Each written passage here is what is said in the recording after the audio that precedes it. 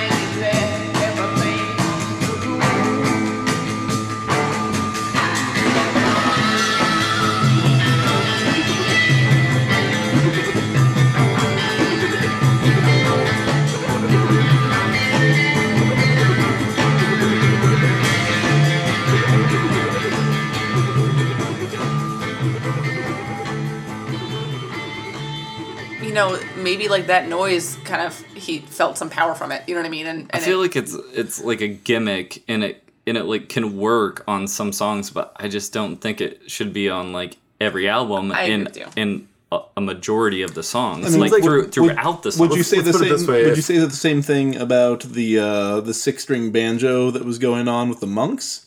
Because that's also a gimmicky fucking instrument. You know why though? And it's Because electrified, which is weird. the jug, I feel like, is a very limited. What he's doing with that jug is like he doesn't have other things that he's like getting a bigger jug, a smaller jug. Like there's no diversion. So I feel like there's only so many like kind of notes or whatever. And there's qualities. so much you can present with that with your voice. I don't know if you've ever tried to play a jug or just blown into a yeah. bottle. Yeah. I don't know what the fuck he's doing to get these notes to go anywhere. He's vocalizing. He's vocalizing it. I get what he's doing. I just feel like Somehow it's cooler now. super For me. limiting. Yeah, and I mean, like, if you were in this band, if this band formed today, there's no chance in the world that there would be a person playing just that one instrument. Right. It would be a utility guy Yeah. playing like a bunch of weird saw. handmade. It would be Thor Yeah. from Swans, Yeah. and like he would just be like playing all these homemade instruments that have different qualities for different songs. I mean, Yeah. Jamiroquai had a fucking dedicated didgeridooist. Like, Well, that's Jamiroquai. I think the one thing that it bothers me about it is like the range is pretty limited, and so it kind of makes us sound homogenous. You know what I mean? Yeah. Where it's like when you can pick out a that's what I think.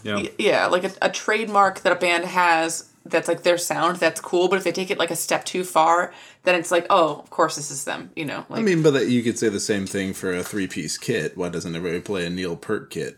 Like, just No, so... No. No. You need This drums. is different. The Yeah. drums are still happening. Yeah, the Nobody's jug going to is notice that superfluous. difference. Also, I is never hear bonus. when I hear him playing. Most of the time, he is not playing like a long note. It's all this, you know, like that. It's not like boo, but boo, but you know, it's not. I would it like to doesn't- have heard a melody carried by or it. something. Yeah, Like- something. It seems like a little different. It seems like he the way it's phrasing the things that it's doing within the context of the song. It feels like it carries over the song and it's not like fitting in. All I the like time. the 16th note percussive nature It's that okay to that's like it. adding. It's fine. yeah, you're not wrong. It's just Guys, what It's it. a I know, it's like I'm a right. producer selection. Okay, you're right, but hear us out. I think I'm totally with Birch in that like it just ends up feeling like it's like I like the sound of this. It just feels really samey a lot, and this is a contributing factor to its sameness. To be fair, they were very high. Oh, Yes. yeah. Well, and that is apparent. And but that's the thing is like, you know, when you listen to this sort of like, you know, there's things that I like about this. Definitely, like I mean, The guitar tone, I was going to say, like, that stuck most for me with this, like, psychedelic, like, that long, like, reverb, echoey, like... Yeah, sure. And Sounds great. some of the songs even got into this David Lynchian territory or this, like, groove, like, Yeah. extended weirdness. But the other if we're talking about instrument the in album, there, I mean, Yeah, I think it's maybe what we haven't distinguished is that like if you put one of these songs, just one of them, like on a mix of Yeah. other like similar era songs, I would be like, yeah, this is crazy and cool. But like when I'm actually listening to the album or imagining a live concert, that's when I start to hear the same devices used a lot. Yeah. And feeling like a little less interested, and I still like it. It's just feeling like I feel like it has a very consistent tone. But have you ever tried listening to this record on weed? I knew that. Actually, LSD. you know what? I don't think I have. I don't think I have either, which Yeah. is weird. Yeah. Because I've done a lot of stuff on weed. Y'all tried weed? It said that Hall did not blow into the jug to produce the tuba-like sound. Instead, he vocalized musical runs into the mouth of the jug, using the jug to create echo and distortion of his voice. Which is almost frustrating to know because that means he could have done so much more with it. Well, he was scatting. Sounds like So it. we don't like Scatman What kind of Crothers now. excuse Get is out of that here. for anyone? Well, give him a break. He was scatting. I don't think Has no one's ever said that before? I know. I'm going to say it a lot now. it just seems like, okay, when someone is a beautiful, let's say, harmonica player, they use different harmonicas for different songs, right?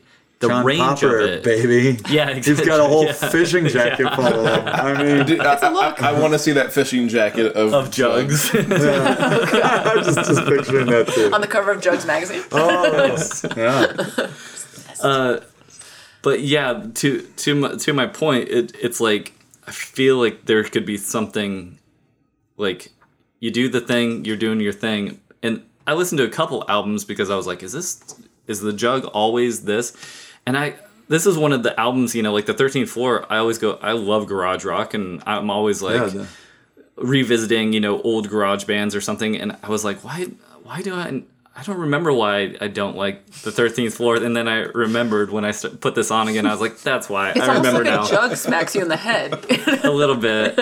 And the thing is, I can look past it for like a couple songs. You're right. The album is what kills it for me. I lost because interest. You can put on one or two songs and the guitar and everything, and it's fine. There's just not that much versatility in the writing either. Like, the sound is cool. It's undeniably cool. It's interesting. He's got a lot of energy. He's weird. I don't know. I like Kingdom of Heaven, the last song. I felt like it was like a slow droney, and it went a bit different than some of those. Droney too, but it's just the. I don't know. It struck me as felt like I was listening to one really long song. Last week's Simon and Garfunkel, like, one of the things I liked about that record was like, there's actually a lot of different things going on here. Like, this showing a lot of skill in different areas, and I think I'm always more fascinated by that. That being said, like, I love like the Flamin' Groovies. If we're gonna talk about this era, that's a little later, but like, they can get pretty samey too, and it works for me. But I guess maybe it's the Jug, man. Yeah, I just imagine like the Animals if one guy came in and he was like playing like mouth harp, but only in like one key. Yeah, that's or like a washboard. That's what I hear when I kind of hear this. Man, I wholeheartedly disagree with the three of you, but it's fine. It does have the like. And I'll. For some reason, like a girlfriend joining the band kind of feeling to it, which I know is sexist, but I can do that. No, just it's like, oh, my friend plays a Jug, great. Oh, he's still here, okay. You were telling me about a band that someone was playing the harmonica. Yeah, I was in a band, like, cool. and I was like, okay, great, yeah. And then he just didn't stop, and I was like, I can't. This band is breaking up now. We're done that's here. why people don't just play harmonica throughout the entire and that's what song. It was. Yeah. Yeah, like it probably doesn't even need to be on every song. Yeah. We'll tell it to this guy. Tell it to Harmonica Joe. Yeah. That was his name. You know him? Wow, everybody knows Harmonica Joe.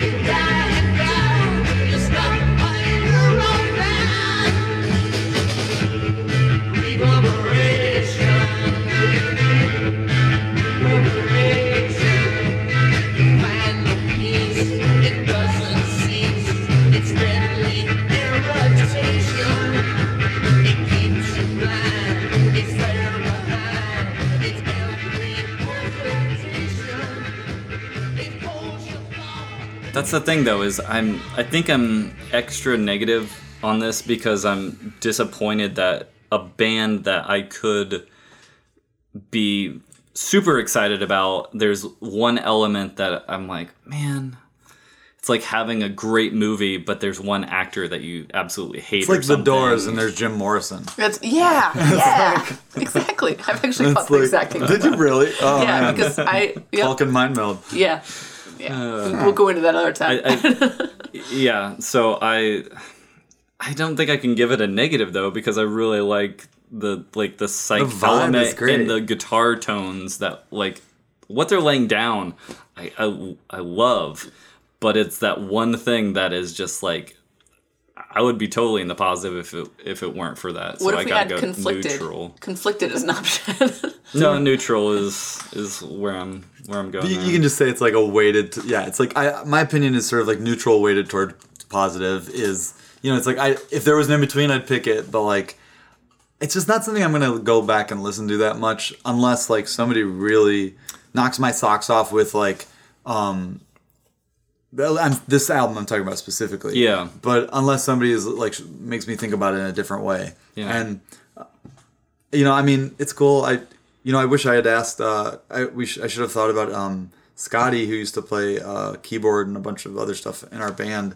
Actually, played for a tour as his backing band. In his backing band, they did like a Scandinavian tour. It was when he was in the band Ockerville River, and they were playing as his Rocky's backing band. Nice.